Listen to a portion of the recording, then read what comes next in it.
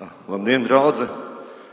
Man ir milzīgs prieks un liela privilēģija un pagodinājums šodien būt pie jums Rīgā, mājvietā. Šajā namā es, kā jau Dainis teica, 2 gadus jau esmu pavadījis laiku pa laikam. Mēs braucam neklātienē, mācamies Dievu vārdu un visādas citas gudrības. Bet šodien man ir prieks arī nest sveicienu no Saldus Baptistu draudzes jums. Un mēs esam ieradušies šodien ar ģimeni, vai pareizāk sakot, ar daļu no ģimenes. Man ir līdzi sieviņa un jaunākie bērni, dēls un meita. Mājās vēl ir 2 lielāki bērni, kur jau ir viens ir tīns un viens jau ir pabeidzis tikko studijas. Jā. Jūs ejat cauri apostoļu darbiem. Un šodien, kad Kārlis, jūs mācītājs, man pazvanīja un piedāvāja sludināt, viņš man teica, 13. nodaļa no 13. līdz 52. pantam. Un es tā domāju, paskatījos, tiešām tik daudz. Tur ir tik daudz vārdu, tik daudz gudrības un tik daudz apslēptas mācības mums. Bet es ticu, ka Dievs ir tas, kas uzrunā katru reizi mums savādāk. Un varbūt katru pat atsevišķi. Un viens varbūt dzird vienu, viens varbūt saklausa pilnīgi kaut ko citu. Bet pirms es sākšu svētkroni, es gribētu īsu lūkšanu. Mīļais debes Tēvs, es Tev pateicos par šo brīdi, par šo dienu, par šo draudzi, Tēvs, par tiem cilvēkiem, kas ir atnākuši un kas skatās arī attālināti. Tēvs, esi žēlīgs un svētī šo brīdi, to vārdu, ko mēs dzirdēsim. Un Tēvs, es pār visam Jēzus lūdzu, ka Tu esi tas, kas vada. Un ļauj, ka tas vārds, ko Tu esi devis, ka tas iedēstas mūsu sirdī, kungs. Un ka mēs to nepaturam tikai ausīs, bet nesam savā sirdī ārā pa šīm durvīm, un ka mūsu sirdis ir tādas, ka mēs ar šo vārdu dalamies. Palīdz, ka mēs izejot no šī nama tiešām esam par kripatiņu labāki, par kripatiņu tuvāki Tev, kungs. To lūdzu Jēzus Tev, Tavā vārdā. Amen. Jā, tātad apostoļu darbu 13. 14. nodaļas, abas divas, viņas pamatās vēsti par Saulu, kurš jau ir pieņēmis Pāvila vārdu, vai citādāk vēl viņu sauc arī par Paulu, par viņa pirmo misijas ceļojumu. Kā varam saprast, tad Pāvils ir uzņēmies atbildību un vadību par evaņģēliju vēsts izplatīšanu ne tikai jūdiem, bet arī pagāniem. Es mazliet pagājušu nedēļu paskatījos, un es zinu, ka jūs pagājušu svētdienu runājāt un domājāt par tādām lietām kā svētā gara vadība, un par to, kā garu vadīta draudze izvēlas vīrus misionārajam darbam. Un patiesībā jau šīs dienas rakstvieta ir zināmā mērā tāds pierādījums tam, kā svētais gars darbojās. Apliecinājums tam, ka Dievs, ja vien tā ir viņa griba, un mēs atsaucamies viņa aicinājumam, Dievs mūs lieto abrīnojamā veidā. Iedomājieties Sauls, kurš vēl kādu laiciņu atpakaļ bija viens no visnežēlīgākajiem cilvēkiem, kas apspieda Jēzus mācekļus, Jēzus mācību. Viņš vajāja Jēzus piekritējus, bet viņš, atsaucoties Jēzus aicinājumu, jau savā pirmajā ceļojumā, misijas ceļojumā tiek pie vārda, un viņš ilgi nedomādams sludina.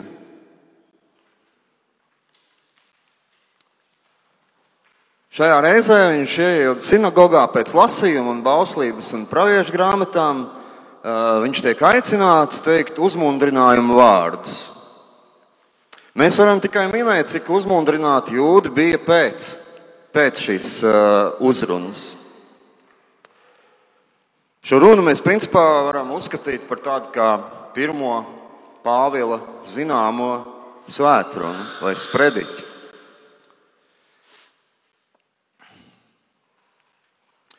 Zināmā mērā arī es šobrīd, es nedomāju, tā nav paaugstināšanās, bet es arī jūtos tāds Pāvils, jo principā es neesmu.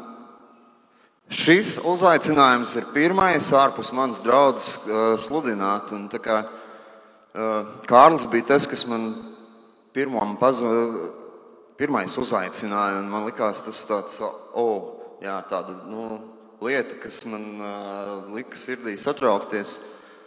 Nav gan taisnība, ka es pirmo reizi ārpus sludinu, jo man pa starpeli pavaicināja pāris nedēļas atpakaļ Ventspilī sludināt. Bet, ko es gribēju teikt, ka šis ir Pāvila pirmais sprediķis. Un es ceru, ka jums pēc šīs uzrunas nenāksies justies kā jūdiem pēc Pāvila svētrunas. Kad mēs lasām šo svētrunu, mēs redzam tādu izteiktu struktūru. Pāvils runājot uz draudzi, pirmkārt jau atstāsta Izraēla tautas vēsturi. Man gribētos gan šeit teikt, ka tā nav tikai vēsture, bet Pāvils uzsver Jēzus priekšvēsturi. Pāvils stāsta par to, kā Dievs 400 gadus uzturēja tautu Ēģiptē, svešā zemē. Par to, kā viņš šo tautu mīlēdams, uzturēdams ar varenu un pat brīnumainu spēku izveda no Ēģiptes, gādādams par viņiem 40 gadus tūkstnesī. Interesanti, ka Bībeles jaunajā tulkojumā nav vārds uzturēt vai gādāt, bet Dievs pacieta šo tautu 40 gadus. Lai Izraēla tautai būtu zeme, kur dzīvot Dievs, iedomājiet, izdeldēja 7 tautas Kanānas zemē. Pāvils to visu stāsta cilvēkiem, ko kārtīgs jūds pilnīgi noteikti to zina, un iespējams ar to arī lepojās. Pāvils turpina, atgādinot par soģu laikiem līdz pat Samuēlam. Un šajos gados tauta ir gan atkritusi no Dieva, gan atkal caur praviešiem cēlusies un pievērsusi savu sirds kungam. Man liekas, te mēs arī varam vilkt tādas mazas paralēles, kas atgādina mums, ka arī mēs neesam konstanti savā ticībā. Mūsu ticībā ir gan kāpumi, gan kritumi.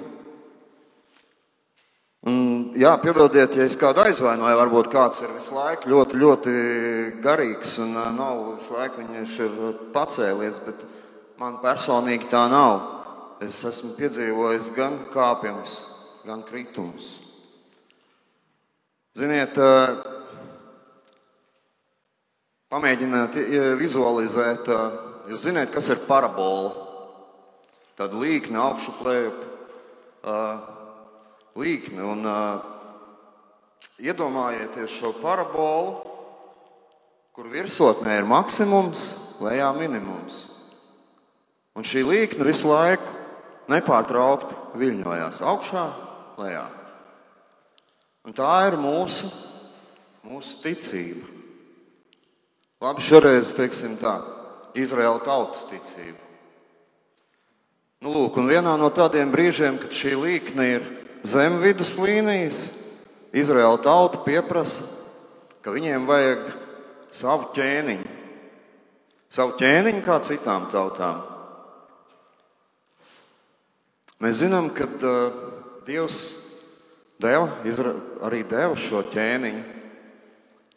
Stāsts par Saulu ir viens no daudzajiem man pagaidām vēl neizprotamajiem stāstiem.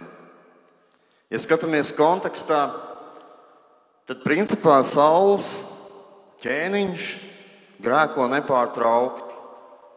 Viņš ir bailīgs jau no paša sākuma, un viņš neizpilda Dievu pavēli iznīcināt visus lopus un visus ienaidnieku karavīrus.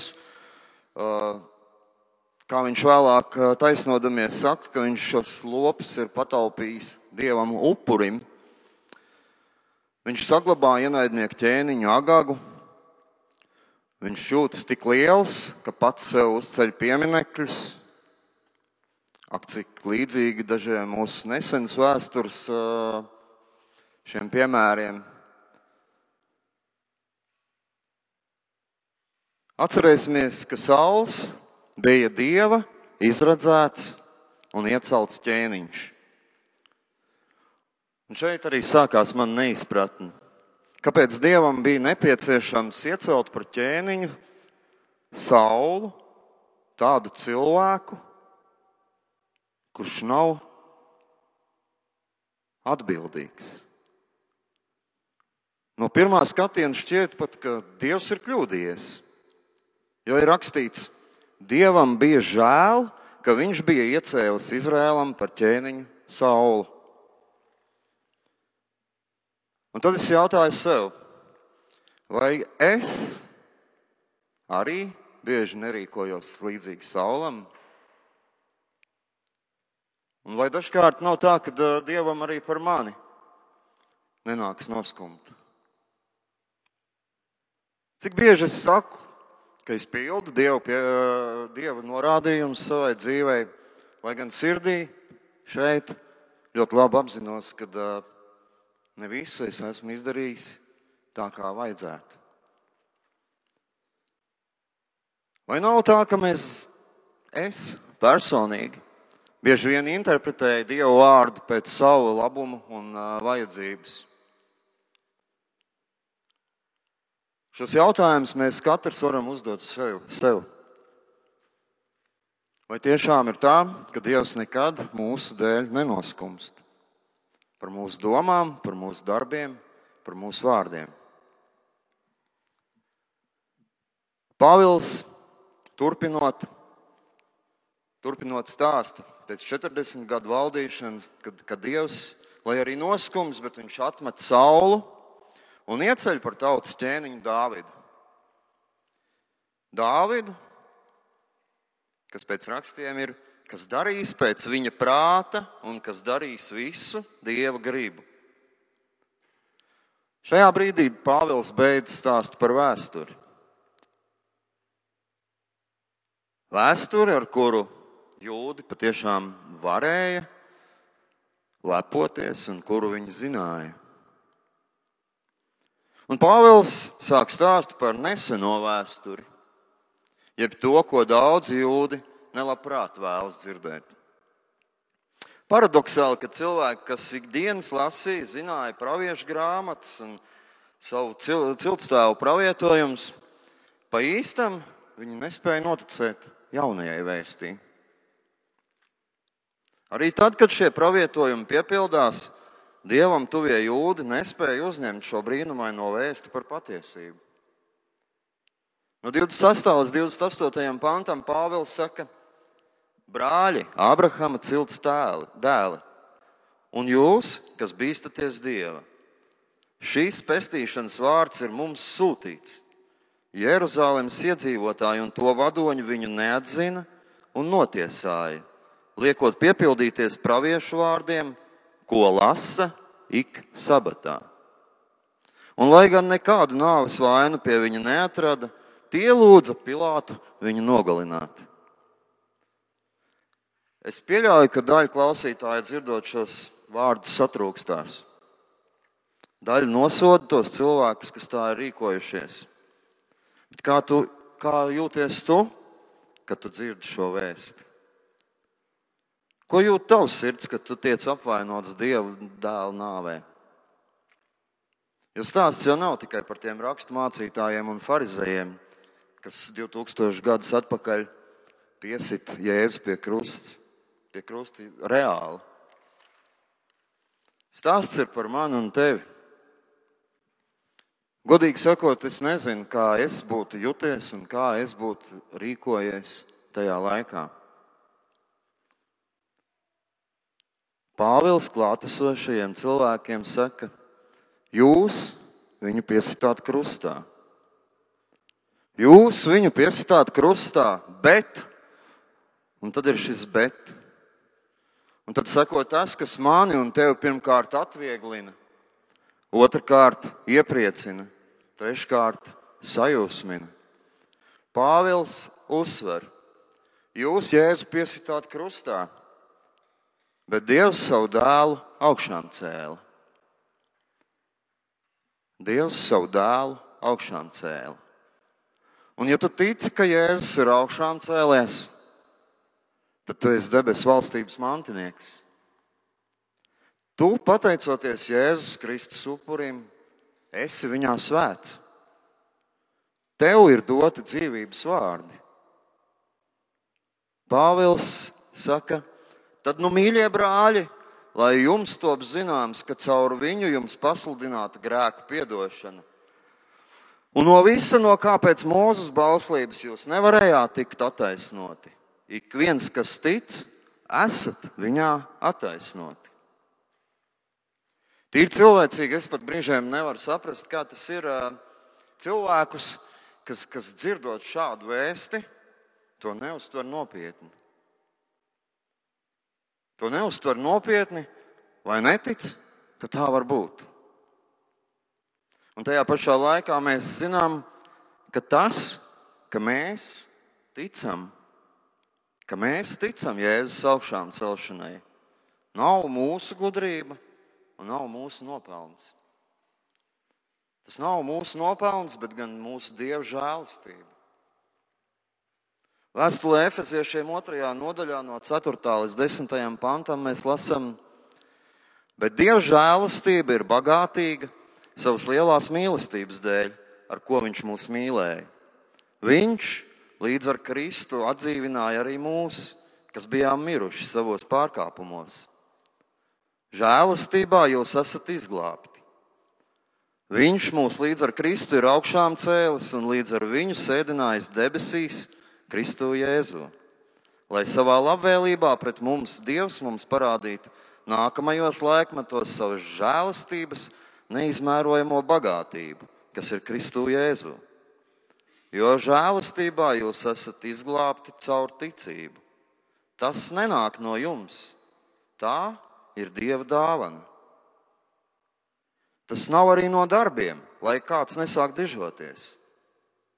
Mēs paši esam viņa darinājums Kristu Jēzu radīti labiem darbiem, kurus Dievs iepriekš sagatavojis, lai mēs tajos dzīvotu. Es nezinu, vai cilvēku prātam tas ir aptverams un saprotams, cik žēlastības un mīlestības pilns ir Dievs. Cik daudz viņam ir prasījis un cik daudz prasa.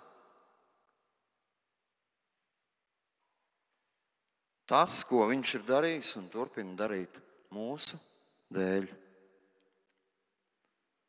Svētdienas noslēgums ir 38. un 39. pants, kas ietver Pāvila vēsts par taisnošanas būtību.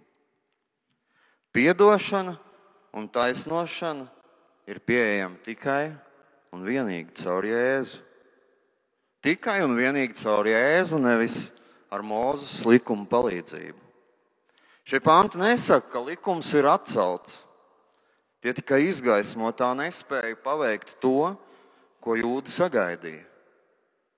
Ko tad viņi sagaidīja? Ka likums būs tas, kas paveiks taisnošanu. Šādas spējas ir tikai Jēzum Kristum.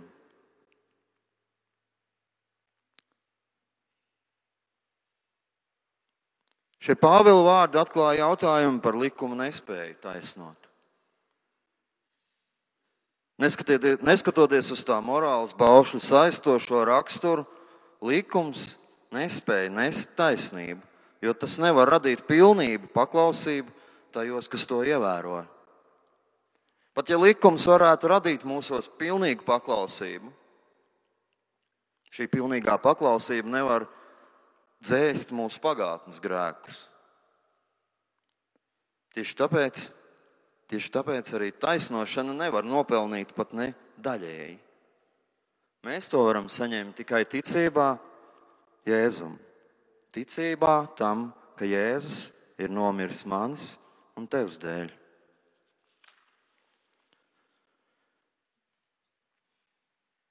Neskatoties uz skarbo toni, kā Pāvils noslēdz savu vēsti, lielākā daļa sinagogas atsaucās ļoti labvēlīgi. Nepārprotami uz daudziem šī svētkruna atstāja iespaidu. Un viņi saka, nāc nākamā svētdiena atkal. Nāc! Un nākamajā svētdienā notiek brīnumi. Šeit ir rakstīts, ka gandrīz visa pilsēta bija sapulcējusies, lai uzklausītu tā kunga vārdu. Es nemācēšu pateikt, cik daudz iedzīvotāju bija šajā Pisidijas Antiohijā, bet zinu, ka manā mazpilsētā Skrundā dzīvo aptuveni 2000 cilvēku. Un es varu tikai sapņot un iedomāties, ka gandrīz visi ļaudis, 2000 cilvēku, atnāk uz dievkalpojumu svētdienā Skrundā. Un kā būtu ar visu Rīgu?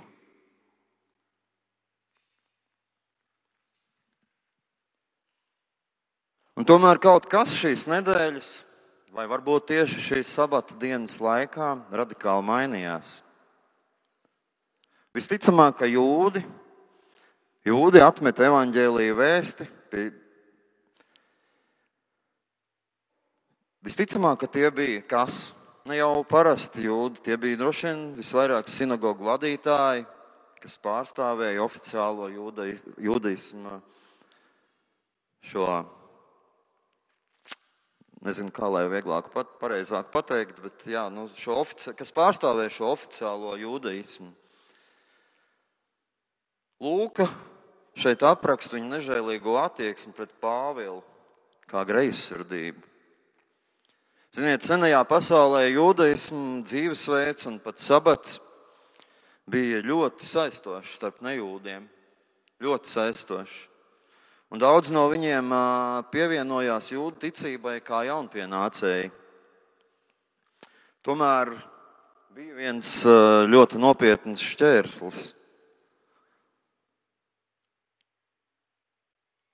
Šie nejūdi, kas gribēja būt jūdi, viņi nevarēja, un viņiem īsti arī nepatika šī apgraizīšana.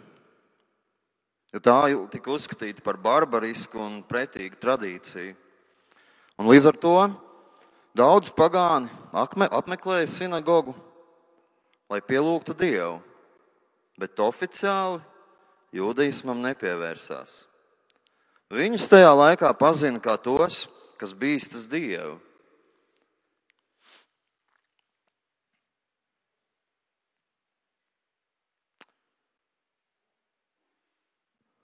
Iespēja piedzīvot glābšanu bez pievēršanās jūdaismam, bez šaubām daudziem bija pievilcīga. Un tas var palīdzēt izskaidrot jūdu vadītāju greizsirdību. Jebkurā gadījumā atmetot evaņģēlija vēsti, jūdi ne tikai izslēdza sevi no Dieva glābšanas, bet arī ļāva Pāvilam un Barnabam pievērst pilnu uzmanību pagāniem. Pagāniem, kuri slavēja Dievu un priecājās, ka viņiem beidzot ir dota iespēja būt iekļautiem šajā Dieva glābšanas plānā. Šeit mēs atkal saskatām tādu kā paradoksu, ka jūdiem atsakoties no Kristus, pagāni kļūst ticīgi. Šis stāsts beidzas ar to, ka tiek samusinātas dievbijīgas sievietes un ievērojamākie vīri, kas sāk vajāt Pāvilu un Barnabu. Šobrīd viņus neviens vēl nenomētā ar akmeņiem, bet gan tikai izdzen no pilsētas. Bet kā Lūka raksta, tie nokratījuši pret tiem putekļus no savām kājām, aizgāja uz Ikoniju, un mācekļi kļuva prieka un svēta gara pilni. Tas būtu īsumā atstāsts par šīs dienas raksturvietu. Bet es vēl gribētu uzlikt dažus akcentus uz tām lietām, kas, manuprāt, šodien ir svarīgi atcerēties. Un konkrēti iet runa par 45. un 49. pantu, kur ir rakstīts: ļauži pūli ieraugot, jūdus pārņēma skaldība, un viņi zaimoja, runādami pretī Pāvila sacītajiem. Pāvils un Barnaba viņiem drosmīgi atbildēja: Dieva vārdam vispirms vajadzēja tikt sludinātam jums, bet kad jūs to atgrūžat un neturat sevi par mūžīgās dzīvības cienīgiem, redzi, tad mēs vēršamies pie pagāniem. Jo tā mums ir pavēlējis kungs. Es tevi esmu licis par gaismu pagāniem, lai tu būtu par pestīšanu līdz zemes galam. Pagāni to dzirdot priecājās un slavēja kunga vārdu, un tie, kas bija izraudzīti mūžīgai dzīvībai, ticēja. Un kunga vārds izplatījās pa visu pasauli. Atceramies, ka sākumā pēc pirmā Pāvila sprediķa neviens īsti neko neprotestēja. Jā, bija cilvēki, kas bija aizskarti ar vēsti un iedegušies par to, bet noteikti bija arī cilvēki, kas šo vēsti dzirdēja, bet nepieņēma. Viss mainījās, kad nedēļas laikā visa pilsēta bija kaut ko dzirdējusi par Barnabas un Pāvila ziņu. Un visi gribēja dzirdēt šo ziņu, tā teikt, no pirmā avota. Jūdiem līdz šim arī nebija nekādas problēma ar vēsti par Jēzu, bet kad tie redz visu pilsētu pie sinagogas, viņu pozīcijas tiek apdraudētas. Viņu mūsdienu valodā runājot, burbulis ir pakļauts spiedienam. Un ir ļoti liela iespējamība, ka šis burbulis var tikt pārspridzināts. Kas ir tas, kas liek jūdiem apsūdzēt Pāvilu, ka viņš nerunā patiesību? Raksti nepaskaidro neko par to, ko tieši jūdi runā. Bet mēs zinām, ka viņus ir pārņēmusi skaldība. Viņi zaimoja, runādami pretim Pāvila sacītajiem. Pāvils viņiem pasludina labo vēstu evaņģēliju, bet tie izgudro visādas muļķības un aplamības, lai tikai tiktu no Pāvila vaļā.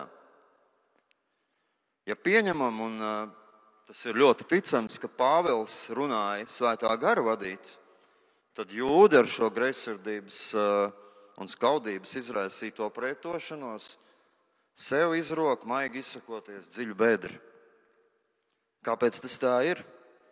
Kaut vai atceramies Jēzus vārdus no Marka evaņģēlija 3. nodaļas, no 28. līdz 30. pantam, kur viņš atbild farizejiem,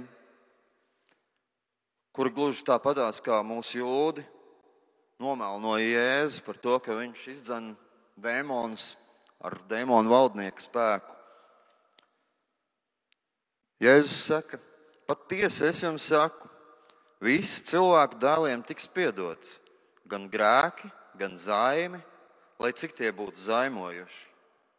Bet kas par svēto garu zaimos, tas nemūžam nesaņems piedošanu, bet būs vainīgs mūžīgā grēkā. Jo viņi sacīja, viņam ir nešķīsts gars. Jūdi atsakās no evaņģēlija vēsts, toties tas pagriež iespēju pagāniem. Un mēs redzam, ka pagāni ir priecīgi par to, ka viņi var kļūt par Dievu valstības mantiniekiem. Es nerad domāju par to, kas ir tas, kas man liek doties uz baznīcu. Ziniet, ja jūs mani satiktu pirms kādiem 14, 15 gadiem, jūs redzētu pavisam citu cilvēku. Pavisam citu cilvēku atstāv jūs priekšā šodien. Jūs redzētu gan ārēji, bet jau sevišķi iekšēji nemieru pilnu, tramīgu, atkarību nomocītu cilvēku, kurš izmisīgi meklē, izmisīgi meklē kaut ko, kas varētu viņa dzīvei piešķirt jēgu. Kaut vai kripatiņa jēgas. Cilvēku, kurš dzīvoja nepārtrauktā vainas apziņā par to, kā dzīvoja. Jā, varbūt kāds no malas tajā laikā teikt, o Janka, tas foršs džeks. Varbūt kāds pat teiktu, viņš ir labs sporta skolotājs, labs cilvēks. Bet tas nemaina faktu. Tas nemaina faktu, ka es savai dzīvē nekādi nevarēju saskatīt jēgu. Man bija savs viedoklis par reliģiju. Es ticēju kaut kam. Es zināju, ka ir kaut kāds augstāks spēks par mani vismaz. Un tajā pašā laikā man nebija ne mazākās nojēgas par Dievu. Savus nelaimes un bēdas es biju gatavs uzticēt tantiņai, kas par naudu man apsolīja noņemt cenu, uzlikt lāstu. Un tā varētu šo sarakstu turpināt un turpināt. Ziniet, es esmu pārliecināts, ka Dievs mūs katru uzrunā. Mūs katru uzrunā. Arī tos, kas šobrīd staigā pa ielu, nepazīdam Dievu. Viņš mūs katru uzrunā un kā tādus pazudušos dēlus gaida, atgriežamies mājās. Tēvs, kurš ilgojas apskaut savu dēlu. Tēvs, kurš neprasa, kur tu esi bijis, ko sliktu esi sadarījis. Viņš bez liekiem jautājumiem klāj tev svētku galdu, jo viņa bērns ir atgriezies mājās. Viņš ne tikai uzrīko mīlestību, bet ir gatavs dalīties ar labākajām drēbēm, dot mums pašu labāko. Kaut ko tik labu, par ko mums nav pat nojausmas. Mūsu tēvs katru dienu lūkojās uz tālajos pakalnos, kur gaida, kad mēs ieraugām savu bērnu, atgriežamies. Mans atgriešanās stāsts ir tāds, ka Dievs man ļāva nokrist viszemākajā no bedrēm. Kāpēc? Tāpēc, ka mans ego bija pārāk liels, lai atsauktos aicinājumam ātrāk. Un kad tu cilvēks gulda dubļos, tad kaut kur te dziļi sirdī tu brēc uz Dievu. Tu brēc uz Dievu patiesi, no visas sirds. Un beidzot tu ar salauztu sirdi atklājies. Manā gadījumā tas notika ļoti ātri. Mans tēvs mani sagaidīja, nomazgāja, apģērba, pabaroja un deva savu svētību. Mans tēvs man ir līdzās vēl joprojām katru dienu. Dažreiz es atkal tā kā tādā parabolā aizslīdu tālāk no Dieva. Bet viņš mani nekad nav atstājis nepieskatītu. Ir brīži, kad es kā tāds jūts esmu iedomājies, ka es esmu baigi gudrais un zinu visas atbildes labāk par citiem. Un tad, kad es to apzinos, tad es lūdzu un ļauju, lai Jēzus pieskars. Lai Jēzus pieskars un tīri manu sirdi. Šīs process pārsvarā ir, es pat teiktu, nemanāms. Bet tad sirds attīrīšanas process var būt arī sāpīgs. Bet, kad tas ir izdarīts, tad es kā tāds kārtīgs ticīgs pagāns priecājos par Dievu un viņu varenajiem darbiem. Par viņu neizmērojamo žēlastību. Es gribu teikt, ka šis stāsts par jūdiem nav tikai par jūdiem. Tas tiešām ir gan par mani, gan par tevi. Jēzus ir izdarījis visu, lai tev un man būtu iespēja tikt glābtiem. Un iespējams, mēs nereti varam ieslīgt tādā pašapmierinātības burbulī un nepamanīt, ka mūsu dārgā glābšana mums lēnām slīd projām. Un tie iemesli var būt visdažādākie.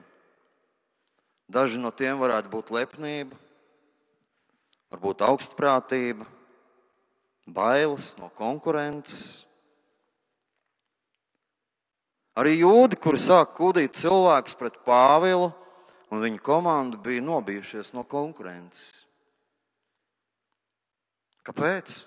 Jo viņi nesaskatīja Jēzus evaņģēlī glābjošo vēsti. Tik vienkārši. Viņu ego bija tik vareni izaudzis, ka tie nespēja saskatīt acīm redzamo un sadzirdēt skaidri pasacīto. Es gribu teikt, ka mums katram atsevišķi ir ļoti svarīgi regulāri lūgt mūsu Dievam, lai tas izskata mūsu sirdis, attīra to un velk mūs tuvāk sev. Tuvāk sev un savam mieram.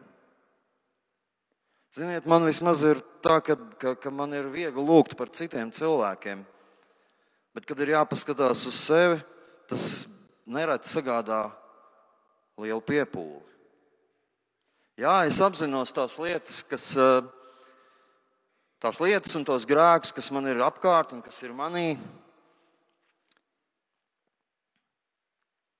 bet tai pašā laikā es arī zinu, ka es pats daudzas lietas neapzinos kā grēku.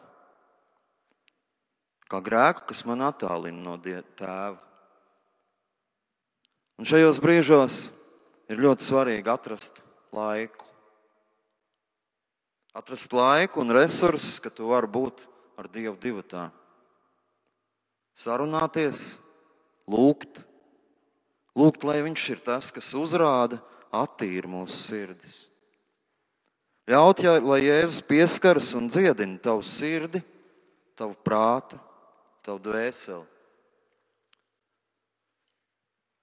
Un galvenais, lai Viņš atkal tev dod savu mieru. Savu mieru, kas nav nekāds parastais miers, bet gan iekšēji sakārtot cilvēka miers, kur var dot tikai un vienīgi dzīvais Dievs.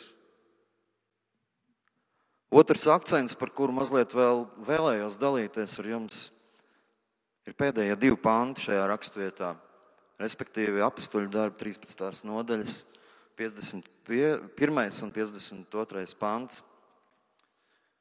Bet viņi, nokratījuši pret tiem putekļus no savām kājām, aizgāja uz Ikoniju. Un mācekļi kļuva prieka un svētā gara pilni. Ziniet, lasot Bībeli, man it sevišķi jau atgriešanās sākuma posmā šķita daudzas vietas vai izteikumi neizprotami, pat dīvaini. Patiesību sakot, vēl joprojām ir milzum daudz lietas, kas man mēdz mulsināt. Un tāpēc jau tas ir tik interesanti lasīt Dievu vārdu, jo katru reizi vārds mūs uzrunā savādāk. Dievs mūs katru uzrunā tieši tā, kā konkrētajā brīdī, konkrētajā sirds stāvoklī mums vajag, lai tas runātu. Cik bieži ir bijis tā, ka pēc dievkalpojuma pārunājot dzirdēto izrādās, ka esam klausījušies vienu un to pašu vārdu, bet dzirdējuši kaut ko pilnīgi atšķirīgu. Mums ar sieviņu bieži vien tā gadās, kad mēs pārunājam, un viens ir dzirdējis to, otrs ir dzirdējis to. Ar jums arī tā notiek? Tad varbūt, ka es tikai esmu tā. Nē, Tomas saka, ka ir. Ok, tad es neesmu vienīgais. Lūk, vēl kādu laiku atpakaļ man mulsināja tas, ka Pāvils ar savu komandu kratīja putekļus saviem oponentiem sejā. Es tā iedomājos tēlēni. Un tad aizgāja prieka un svēta gara pilni. Man pa dzīvi laikam iztēle ir diezgan bagāta, jo es māku pastāstīt, kā man sāp kāja vai cik man ar vatu piebāzta galva. Un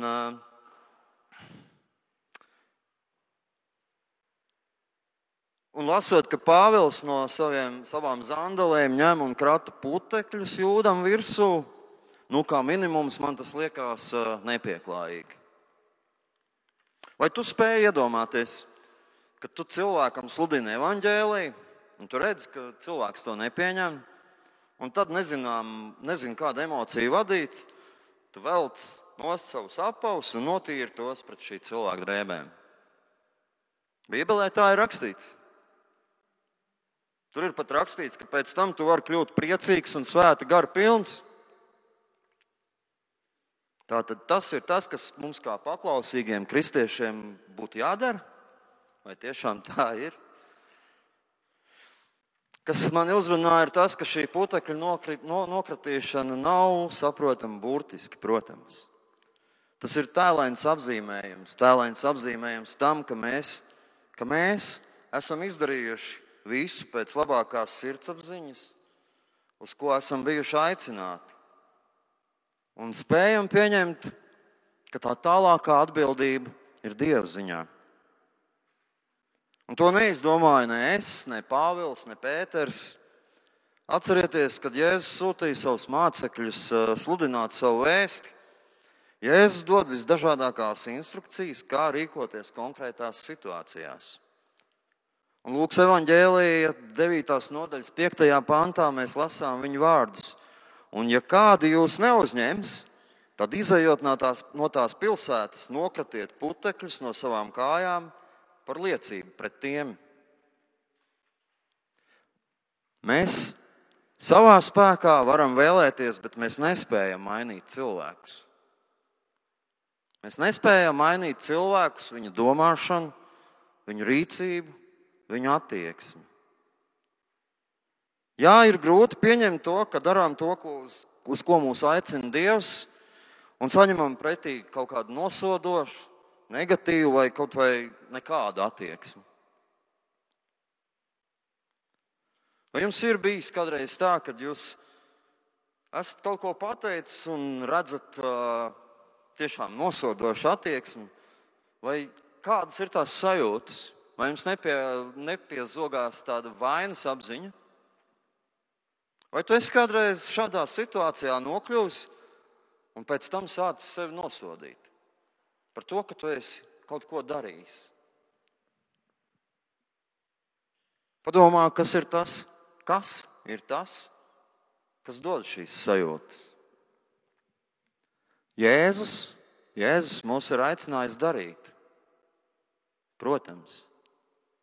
Bet jau no sākta gala tas ir bijis un vēl joprojām ir viņa darbs, viņa īpašums. Un mums šajā viņa darbā ir dota privilēģija būt viņa kalpiem. Un kā kalpiem mums jāuzņemas atbildīgi tikai par to, kas mums ir uzticēts. Jēzus aicina mūs nekrāt sirdī rūgtumu un neuzņemties atbildību par to, kas ir viņa darbs. Es zinu un varu apgalvot, ka mūsu ceļā gadīsies cilvēki, kas protestēs, kas zaimos, ka būs cilvēki, kas zinās, kā vajag labāk un ko vajag labāk.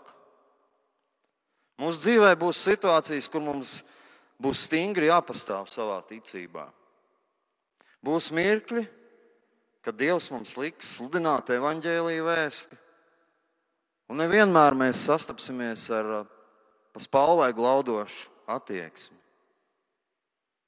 Būs reizes, un paldies Dievam par tām, kad mēs redzēsim rezultātus. Bet daudz būs arī tādas reizes, kad mēs šīs zemes dzīvē rezultātus neredzēsim un nesagaidīsim. Dievs mūs māca un mudina uz to, lai mēs varētu iemantot brīvību, doties tālāk, neredzot rezultātu tūlīt. Un vēl viens mazs piemērs. Es dziļi ticu, kāpēc es vispār ticu, kāpēc Dievs ir izredzējis mani un devis šo privilēģiju būt viņa bērnam, ka ļoti liels nopelns ir manai omītei, kur, ja nemaldos, vienīgā no vienas manas dzimtas daļa bija tā, kas tiešām es zinu un esmu pārliecināts un lūdzu par mani, par mūsu ģimeni, par saviem bērniem, par saviem tuviniekiem. Man liekas, ka ļoti, ļoti svarīgi mums būtu nekad nepārvērtēt lūgšanas spēku. Nekad nepārvērtēt lūgšanas spēku.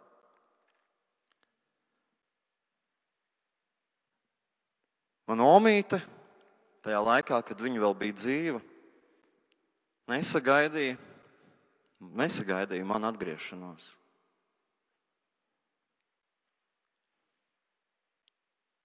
Nokratīt putekļus. Mana omīte līdz mūža pēdējai stundai ticēja un paļāvās uz Dievu.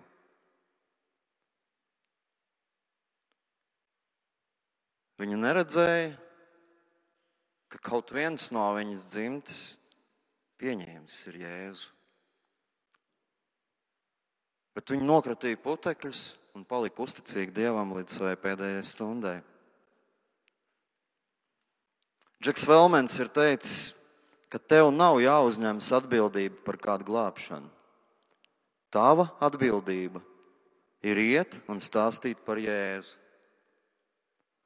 Barnaba un Pāvils to arī darīja. Nu ir pienākusi mana un arī tavu kārta. Āmen.